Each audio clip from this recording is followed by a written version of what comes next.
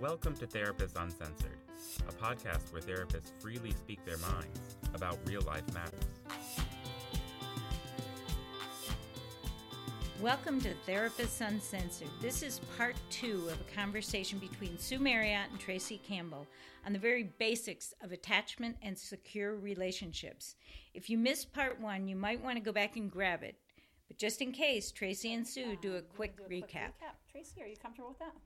Yeah. So we talked about security, and we were talking about, or you were talking about, if 70% of the time that we have someone who gets us, right? They pay attention to us, they pay attention to our needs, and they're there for us 70% of the time. That's security. Like, it doesn't have to be a bunch of people. Mm-hmm. It could just be one person, and they don't have to be all the time. Right. And that's where you said 70% of the time. Yeah. And then we were talking about the two different types of insecurity. And one of them was dismissive, or I wrote down avoidant insecurity. That's right. Depends on if you're talking about kids or adults. Yeah, and so that is like with the avoidant insecurity, that's where, you fall and no one notices, or you cry and no one comes to you and attends to you.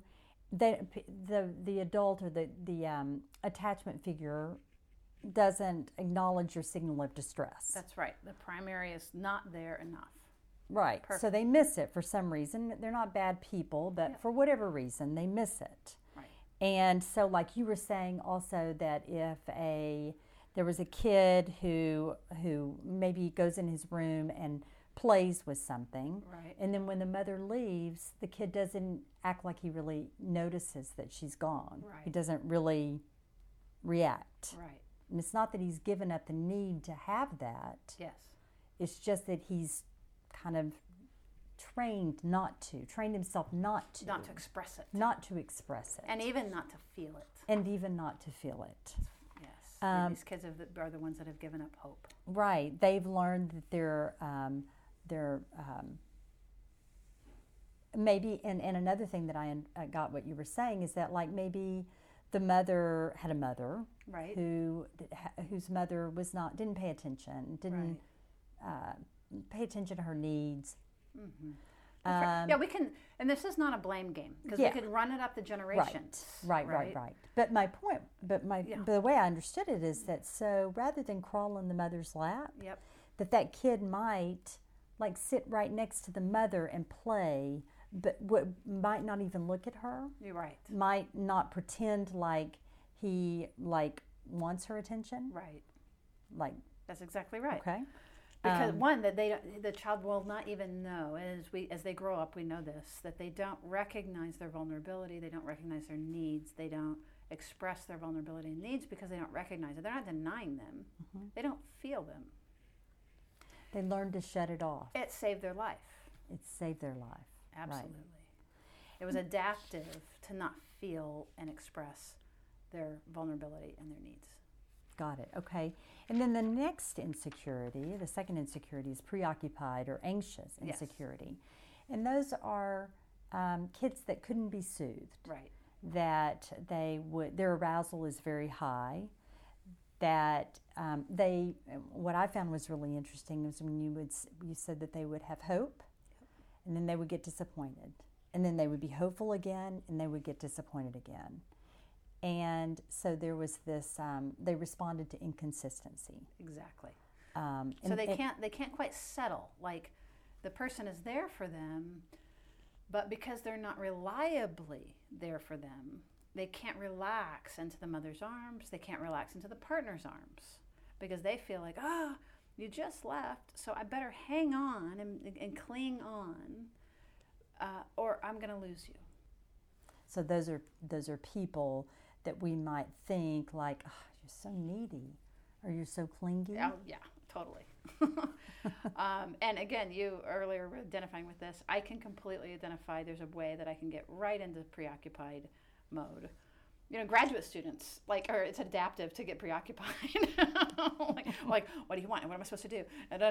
Oh my God, I'm never going to get it done, And I know about that part that acts out and then calms down. Right. Or that can't calm down. That can't. Right. That can't calm down. Exactly. That can't calm down, right? So acts up and can't calm down. Right. Yeah. Because we can't settle into... Well, I know about that part too. Yeah, exactly. And we think that we have to be on the ceiling to get our attention when we're in that mode, right? We have to be big and loud and bold and text 1,000 times and we don't trust that everything's going to be okay. The person is still there. It's very difficult to settle into that more peaceful place of, it's kind of like the moon, when the moon is gone, it's still there. We just can't see it. And if you just settle down, it'll come right back. It'll reappear, or the sun. Are these people who have given up hope? No, remember the people who gave up hope are the dismissive. Got it. So those dismissive folks that have given up hope, that they don't know they've given up hope. It's not like they're like, I really want this, but I'm not going to want it. It's even before that. It happens at a more primitive place than that. So they don't even know they want it. They don't even know they want it. They don't know they want it. At least not reliably and not consistently. They don't know they want it. And the it is the attachment. The attachment, the primary, the relationship. So yes, I want you as my girlfriend, but when you're staring at me while I'm typing on my computer, I'm like, what are you doing? And I forget that I want it. Uh-huh. I feel intruded by you as you stare at me while I'm... Can you say that in a different... That feels really important. So these folks get in relationships, right? And again, us as these folks, this is not just these the folks dismissive. out there. Yeah, when I'm in my dismissive mode, right? Like these are not what we talked about last time. They're not introverts or even introverts aren't anti-relationship by any stretch. We're not anti-relationship. We want a relationship, but once we get in the relationship and somebody gets closer to us, our attachment system gets more activated, and literally, so I might be in my autonomic regulation system. What does that mean? It means I'm self-soothing. I don't need anyone. I'm playing my Xbox, or I'm looking at social media, or I'm I'm at work, because I get my goods from producing things, or from being productive, or from feeling efficient, right? It's not co-regulation. So you and I are together, I'm not going to be so much turning to you. It's not that I can't ever, it's that it's a harder journey if I'm active with my task.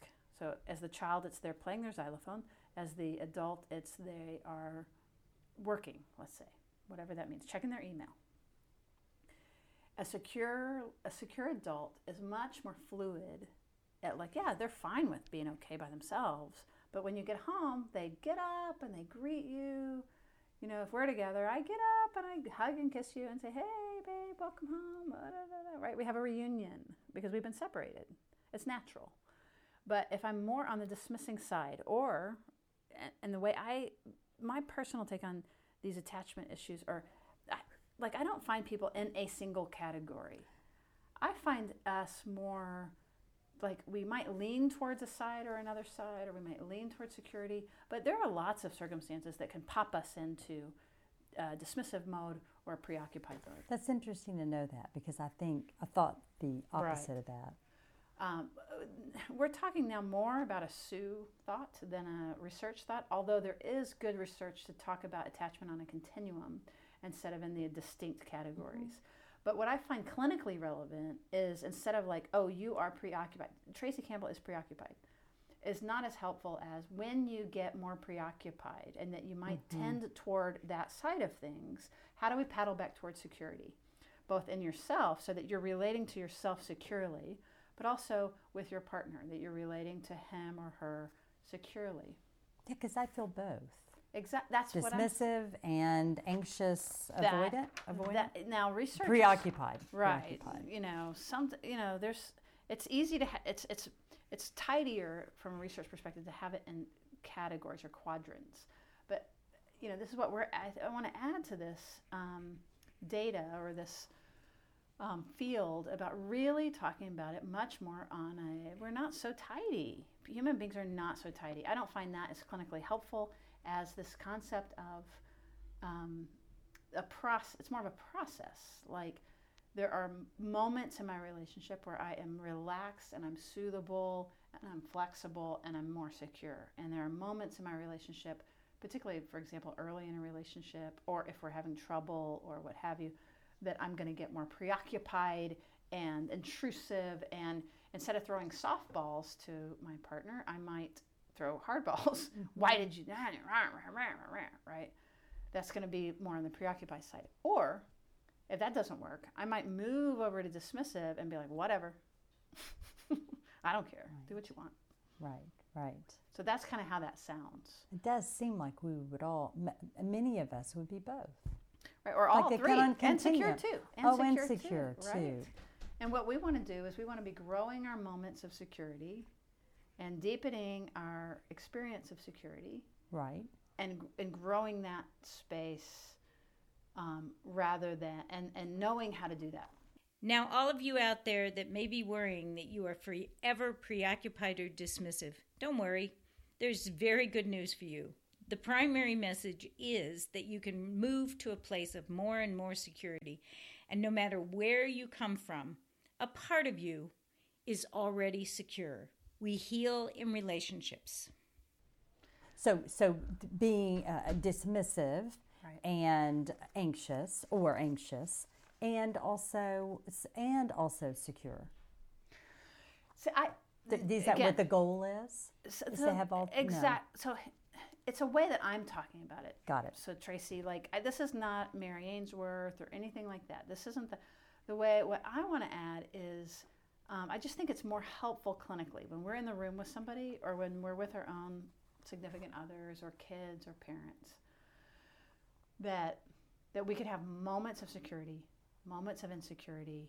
It would be helpful for us to know which side we're leaning towards, because if we know which side we're leaning towards, we know what direction to paddle. We know where our North Star is. And there's another thing we haven't yet talked about, which is a little bit more advanced, which is the fourth category, which has to do with trauma and loss. And that's called not dismissive, but disorganized. So remember earlier I talked about there was an organized, two organized systems of insecurity, right? They're secure, first of all. Most people are secure. Right.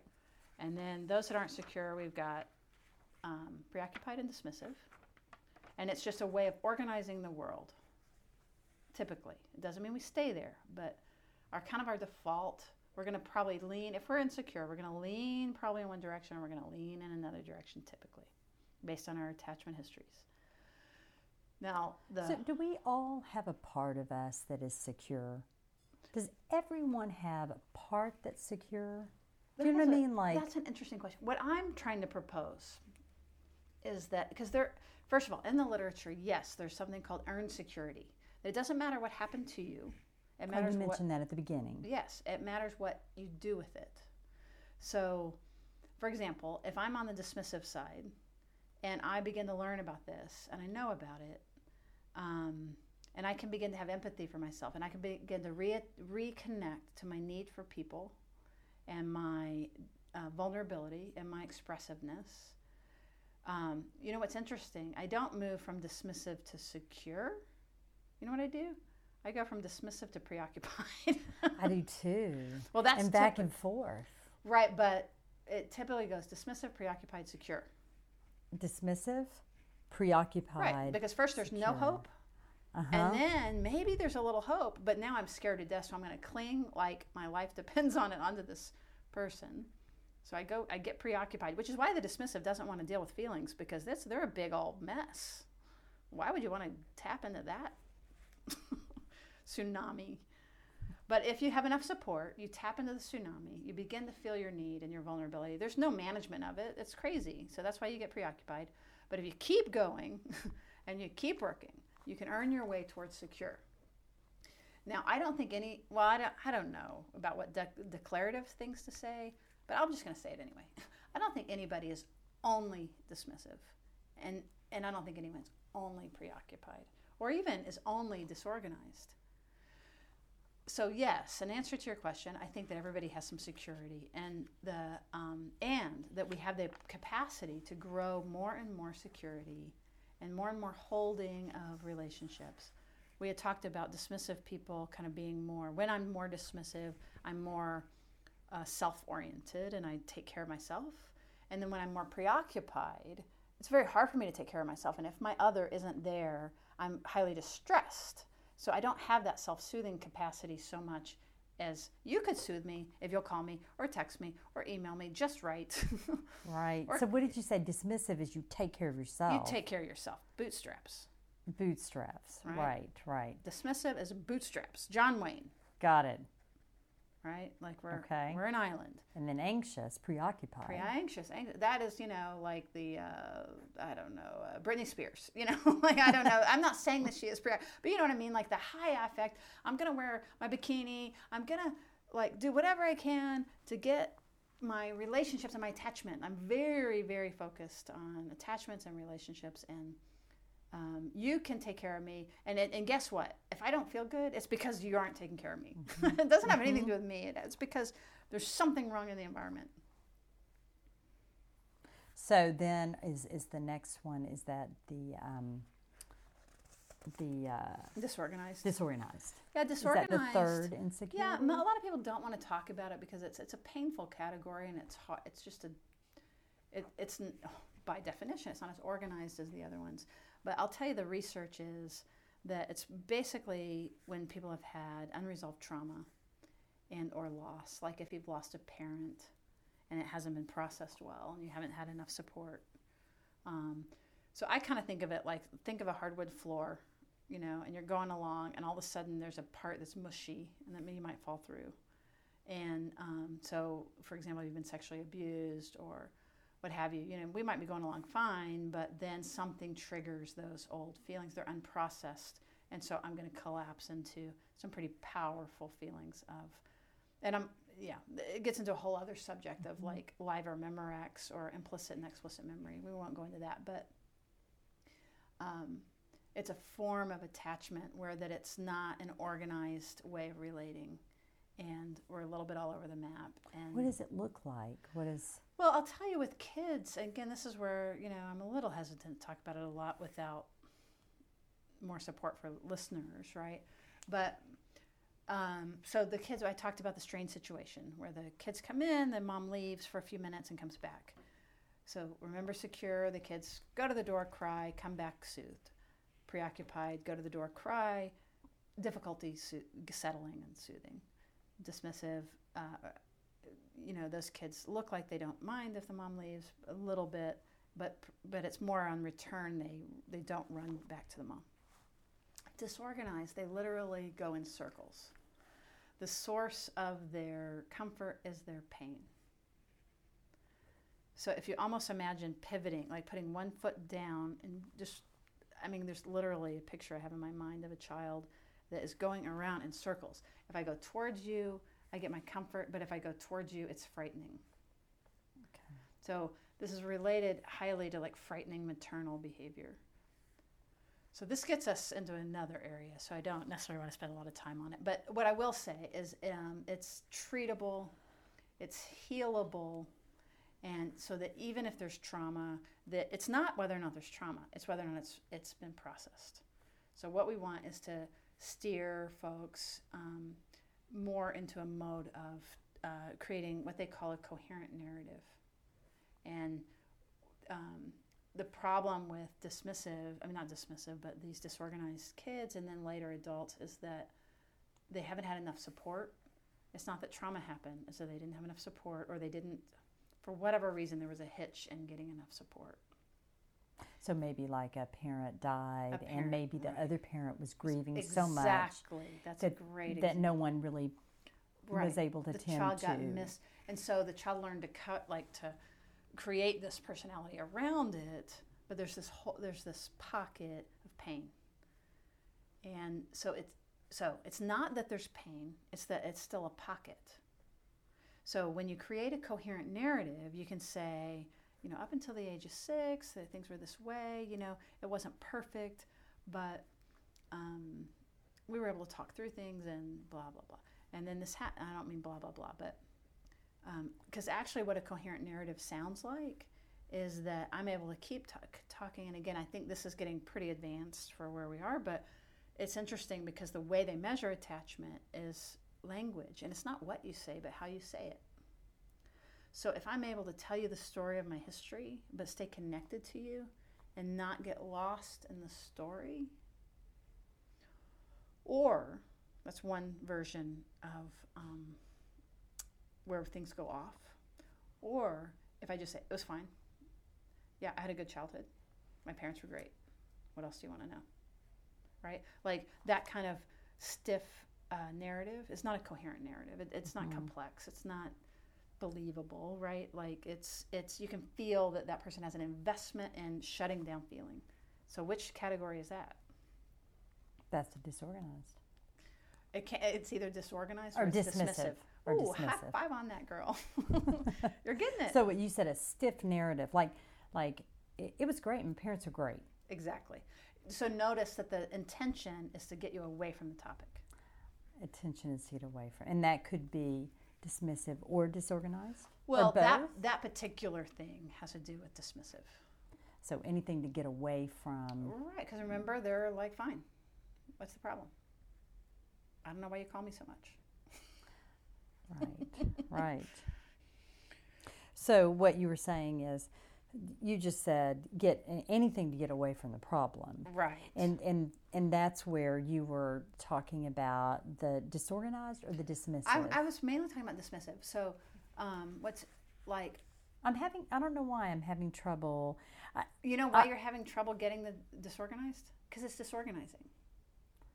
Interesting. So do you think when you're, like, sometimes what I feel like when I'm talking to a client and I feel myself get confused. Yes. And is that kind of a cue that maybe yes, this is a disorganized insecurity? Absolutely. Is that how you would say it, disorganized right. insecurity? I mean, there is supposed to be such a thing, I think there is such a thing of having a secure base, but then having a disorganized attachment. And that is probably more in the realm of loss. Mm-hmm. Like things are going pretty well. You have a traumatic loss, brother, close, like a traumatic loss that wasn't supported enough because probably of the impact of the loss, as you said. That's an example of like you could be secure, but then have this loss. What about a move? Like a move where you're so heartbroken because you're leaving your friends and your parents are like, oh, they're not tending to. I think it's less about the event and more about your experience of the event. I think some kids can move and bounce, and other kids you move and you've taken their it really I think depends. And again, kids with a secure history are much more malleable. Yeah, they'll make friends easily, they'll adapt. But if we've got a little hitches already, and we have a very, very best friend, and then we get ripped away from them, and then we have trouble making new friends, that's going to be a very different experience. So I think it's much less about the external as it is about our representations of the world and our models of, is the world safe, is it not safe, which takes us back to security, and that we want to build security, and that the part of the brain and the mind that operates with security, it's our heart and our prefrontal, it's our best part of our brain, it's the prefrontal cortex. And secure relationships promote the feeling of predictability and reliability, and I can trust my mind and I can trust myself. And so that's kind of where I want to keep moving towards, is no matter what's happened to you, it's possible to create secure attachments and relationships with yourself and with your primary people around you. You don't have to be in a primary romantic relationship, but most of us need a person that we feel special to. That makes sense. So, thank you very much, Tracy Campbell. We're going to continue conversations like this on Therapists Uncensored and really help try to get the word out about this super, I think. Was it valuable to you? It was incredibly valuable. I mean, really, I feel so much more clear on this. Awesome. It's very helpful.